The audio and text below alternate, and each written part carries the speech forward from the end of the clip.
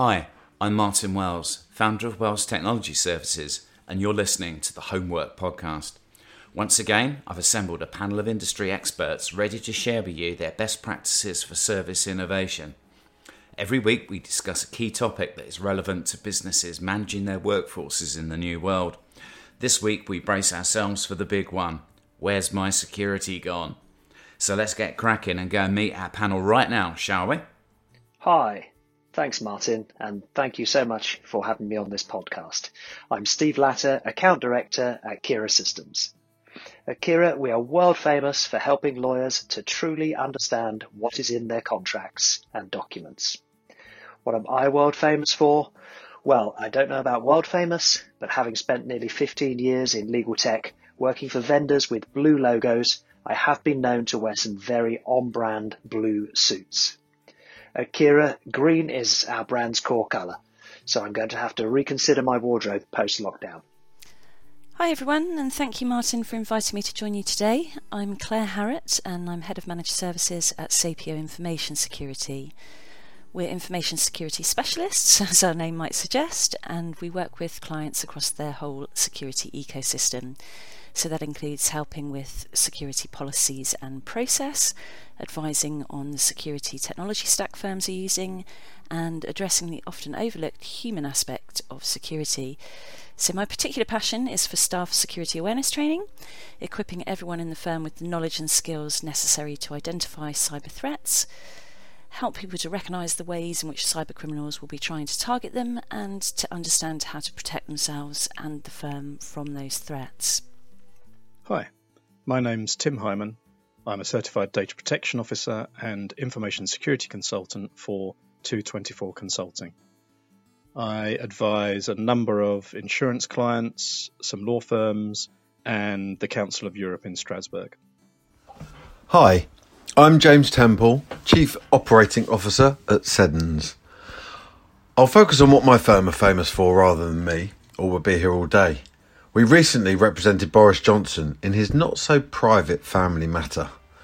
Being based in the West End, we seem to get a lot of high-profile clients, and this is one that I'm actually allowed to mention. Well, James, that's absolutely amazing. And I know that you asked Boris to join this week's panel. Apparently, he said he was quite busy with national matters. I'm not quite sure what that's all about. Anyway, thank you, panel, for those introductions. Let's get started, shall we? Tim, if we can go to you first, with so many members of our staff working from home, how can firms and vendors ensure that their staff remain in compliance with their policies on data protection, GDPR, and even health and safety? Well, what I'm saying is that this is a great time to remind staff of existing policies, send them links. If you can, reconfirm the fact that people have acknowledged, read these policies, and if they don't exist, great time to create them and share them. In my view, the minimum that we should have as an organisation and be sharing with staff are a data security policy, an acceptable use policy, which is usually HR focused, but should be clear as to how and when it's okay to use the firm's equipment for both, obviously for business reasons, but also for personal reasons, a remote working policy, and a data retention policy. It's phenomenally scary, is it not, that 3 years after GDPR we're still talking about policy creation? Okay, that's great. Thanks, Tim. James? It's interesting that when we were forced into lockdown, the focus was very much on getting the firm up and running remotely. Compliance with certain policies moved down the priority list as we really focused on survival. That's not to say people weren't aware of their responsibilities, but I think the focus changed very quickly. I even heard of one of our fee earners saying, well, that's GDPR out the window. As time has evolved and remote working has become the new norm, I think that attitude has evolved. I know our staff recognise the importance of doing everything they can to stay within compliance. We're in a very fortunate position because of how we provide our IT services. We utilise a Citrix secure desktop environment, so users are effectively forced into data compliance. Access is provided via two-factor authentication, and once logged in, all of our data remains within our environment, and the usual policies and security systems that we have in place remain. The only potential leak from this secure world is the dreaded paper. However, one of the greatest benefits of lockdown is that we've been forced into an almost paperless world. Of course, we still print some stuff, but we've been very clear with our staff about how to manage this and have updated our policies to ensure any personal identifiable information is securely destroyed once it's been used, and under no circumstances do we allow staff to store this type of information at home. We even ordered and had delivered to people's houses paper shredders for those that didn't already have. And this ensures that things can be destroyed in a secure manner. Health and safety is tricky. You've got far less control over people in their working environments when the entire firm's working remotely. However, our staff have been great, and through regular communication, we've ensured people are supported where required and have adjusted people's home working spaces where necessary. For us, mental health has been a real concern in these times. Very early on, we identified some staff members that we deemed potentially at risk. We've worked really hard to communicate regularly with these people and provide updates on those that we think are most vulnerable. Typically, it's younger members of staff that live by themselves or not with their parents, have moved out, spending huge amounts of time at home alone. So we're working very hard with those types of staff to ensure they feel supported and looked after. Thank you, James. Sounds like you got things pretty well sewn up there. And what a great approach to take in terms of people's mental well-being as well. Congratulations. Claire, what's your views from SAPIO's perspective as a information security specialist? Really good question, Martin, and I guess my response has a heavy security bias, although much of what I'm saying could be applied to health and safety too. Essentially, from a data security standpoint, a three-pronged approach is needed, looking at policy, people and product. So firstly, do you have the right policies and process in place to support GDPR and the UK DPA for a distributed workforce? Do the policies that you had in place before lockdown still hold true for widespread work from home, for example? If not, then they obviously need to be urgently reviewed and redistributed. From the people perspective, what is your method for distributing these policies to your staff, and how are you tracking that people have read and accepted them? How are you training people so that they're aware of their specific roles and responsibilities in relation to data protection? Are they data processors or data controllers, for example? How do the regulations pertain to their specific job function? Are you supporting them with the relevant training, and are they sufficiently aware of the ways in which cybercriminals will try and gain unauthorised access to sensitive data? Then finally, from a product perspective, have you got the right technology controls in place to support compliance? Are you providing a virtual private network, for example, for people to access critical business systems and sensitive data? Are you employing multi-factor authentication for access to that data? Have you got robust encryption for your data at rest as well as in transit? Do your security tools need reconfigured in light of almost 100% remote access? The list literally goes on and on. So in answer to your original question, ensuring compliance is an incredibly difficult task at the moment. Thank you, Claire. I'm sure you share my sympathy with all of those people sitting in the hot seat worrying about all of these things on a daily basis. Steve, what's your perspective? Well, Martin, now that we're more than 60 days into lockdown, I think we can assume that everyone has got to grips with the initial challenges of simply getting their teams working from home. Laptops, broadband, bandwidth, VPN, childcare, etc. Secondly, I think we have to assume that firms had already put robust policies in place to educate all staff on these policies annually at least. Now firms need to ensure that they have a simple and effective method for their staff to access and review these policies, and perhaps more importantly, to know where to go to get clarification and to get any of their questions answered. Thanks, Steve. It kind of seems to me that you just can't rely on common sense anymore, and that policy guidance really is the king moving forward in this regard. Okay, let's move on to question number 2 then. There has been a sharp increase in phishing activity under the guise of COVID-19 support through SMS, email and even Zoom. How do we make sure our own staff stay alert and avoid falling foul of these elaborate traps? Claire, let's hear from you first. Yes, unfortunately there's been a depressingly large surge in cybercriminal activity, essentially exploiting people's fears around coronavirus. We've seen fake coronavirus spread maps, for example, that have a malicious payload when people click on them, fake World Health Organization emails containing phishing links, fake charity websites harvesting people's payment card details, and also fake HR and IT emails being sent designed to harvest people's network login credentials. So whilst there may be technology controls in place to prevent people potentially reaching malicious websites or blocking phishing emails from coming through, the truth of the situation is that the technology isn't fail-safe. So the best way to mitigate the risk is to educate people on what to look out for, how to report suspicious emails that they receive, or indeed what to do if they've clicked on something that they shouldn't have.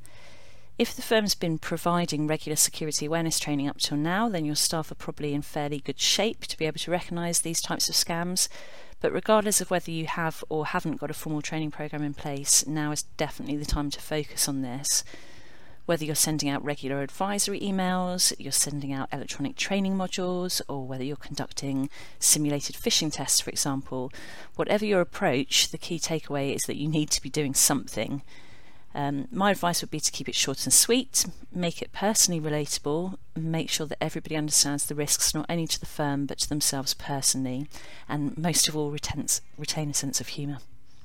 Excellent. We like a bit of humour here on the Homework Podcast. Thank you, Claire. Clarity of processes and the spread of awareness seems to be so important, I think, as part of this. Steve, what's your views? Well, Martin, I think the short answer is training early and often. For example, on my first day with Kira, I had IT and security training, during which I was shown various examples of phishing emails, most of which purported to be coming from our CEO, Noah. The team showed me what to look for in these emails, that I could then use this information in future to know which emails weren't from Noah. Phishing emails and other styles of attack should be reported company-wide and discussed openly and often. At Kira, our security experts frequently raise awareness at our weekly company-wide meetings, for example. It's important that everyone in the firm understands that the ever-evolving nature and style of these attacks will continue, as I say, to evolve. It's also imperative that everyone retains a skeptical mindset and is empowered to challenge, even when the seemingly legitimate request comes from a senior partner.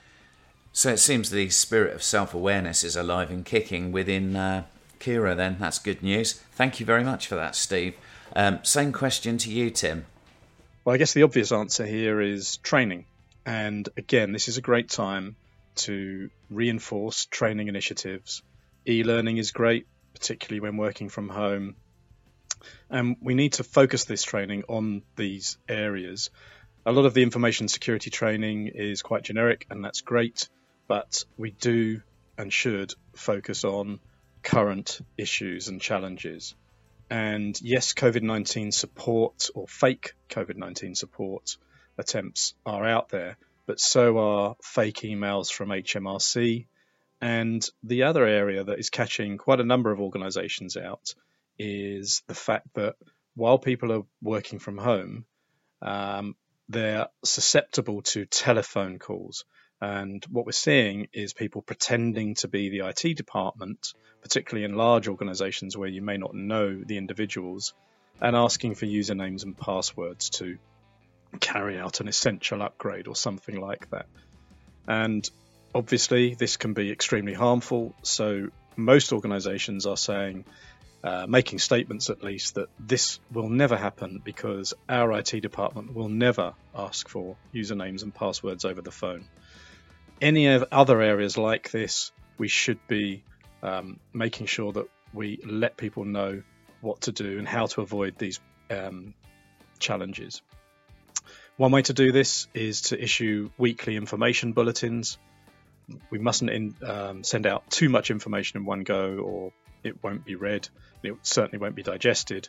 So keep these bulletins very short, focused on one area, and preferably have some form of action at the end of the bulletin, which might relate to a checklist, for example, where someone working from home can tick things off as they go, such as One can be around securing your home Wi-Fi and encourage that people do secure it, don't share the password, and then tick the checklist to say that they've checked they do have a password and that it hasn't been shared.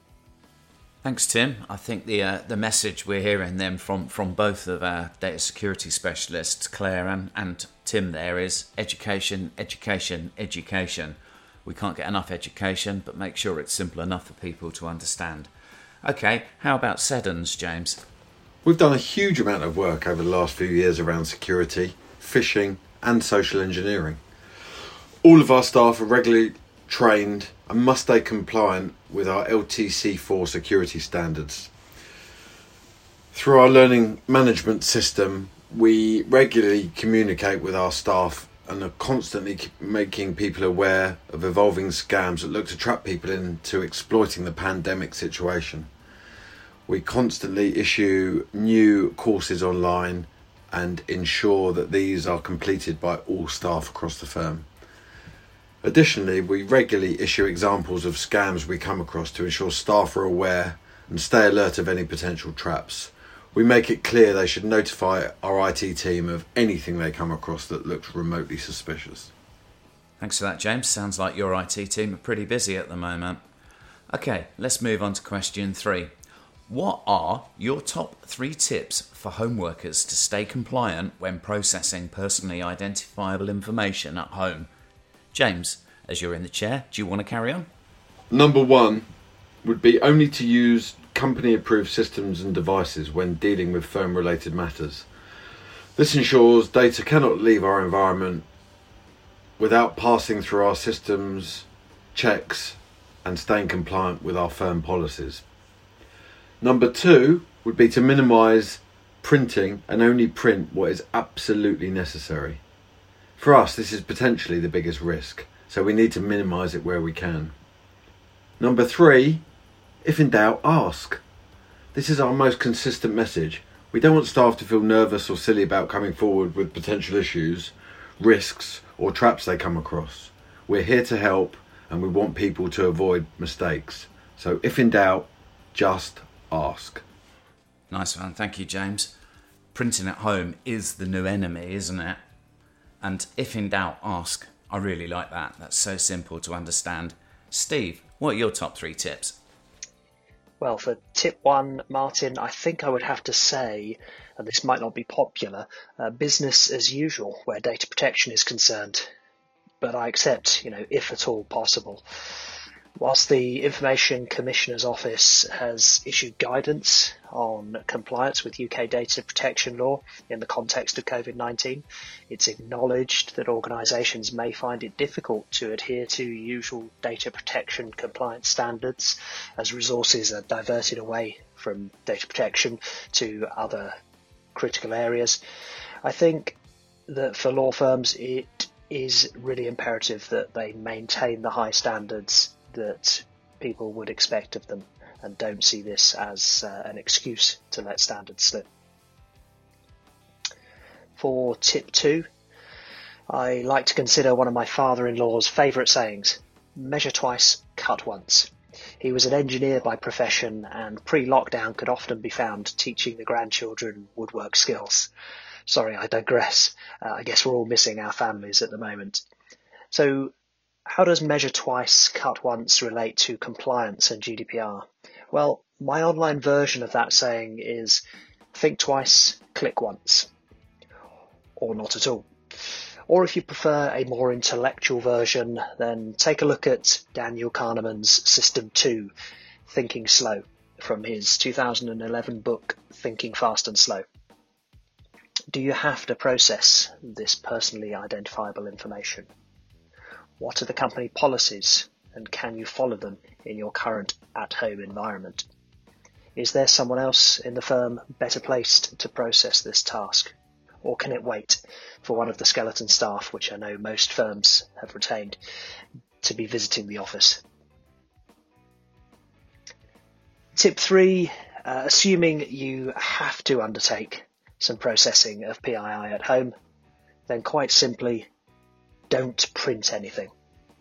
Use dual monitors if you can, And if you absolutely have to print or make notes on paper, shred the paper as soon as you finish the task. Don't just add it to the recycling pile, please. Once again, printing is the new enemy, right, Steve? I liked your other point really about innocence being no excuse, maintaining those high standards that so many firms have worked so hard, to provide for all of their staff. Okay, let's move on. Claire. 1. Secure the home network. 2. Ensure device hygiene. And 3. Use a VPN and 2FA. So in terms of securing your home network, check that you're not still using the default administrator password on your router, and if you are, change it. If you're not sure how, then contact your internet service provider. Make sure your new password is strong. A long passphrase works really well, so something like "the dog likes to wag its tail," for example. Also make sure your Wi-Fi is encrypted using WPA2. Again, if you're not sure, contact your internet service provider, but essentially if people are required to enter a password to join your Wi-Fi, then you're likely to be using WPA2. In terms of device hygiene, implement all software and application updates as soon as they become available, and only download apps from trusted sources. And if you're using your own devices, make sure that they've got robust anti-malware or antivirus software installed. And finally, use a VPN to access your corporate data and systems, and utilise 2FA or MFA wherever possible. Thank you, Claire. Some sage words there. My dogs love to wag their tails. Tim, over to you to wrap up this week's episode. I guess the 3 areas that I would encourage people to focus on are collaboration tools, physical copies of data, and, of course, email. Collaboration tools, because a lot of these tools are new to a lot of individuals, particularly those who haven't worked from home before. And where you need to be considerate are 2 areas, really. Yes, you could be using Zoom or Teams or Citrix WebEx for the first time. But really, in terms of personal information, the area to look at is recording and the use of messaging within those tools. The majority of these platforms are US-based. And even if they're not US-based, it's likely that the data, if you use either record or messaging, will find its way to the US.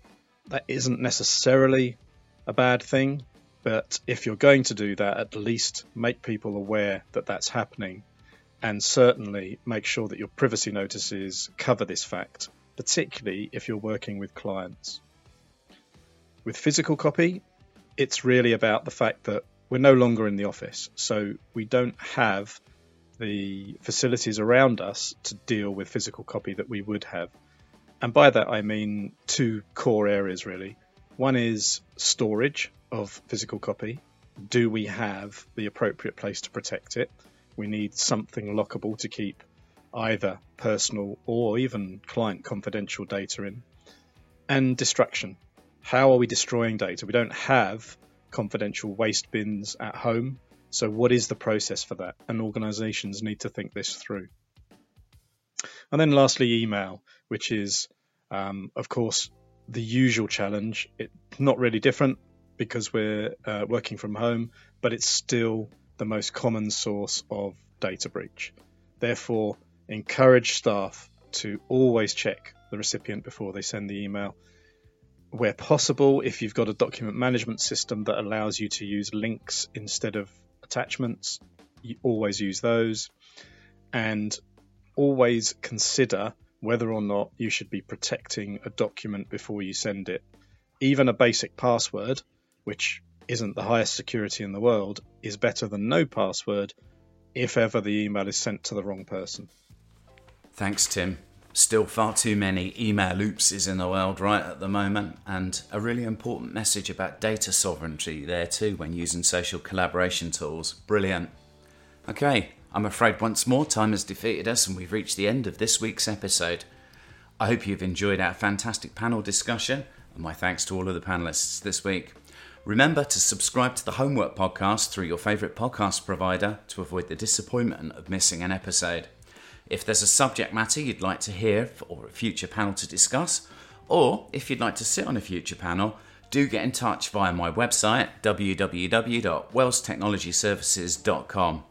So to wrap up this week's episode then, my thanks to James Temple from Seddons, Tim Hyman from 224 Consulting, Claire Harrett from Sapio Solutions, and of course Steve Latter from Kira Systems. Until next week, stay safe, stay well. See ya!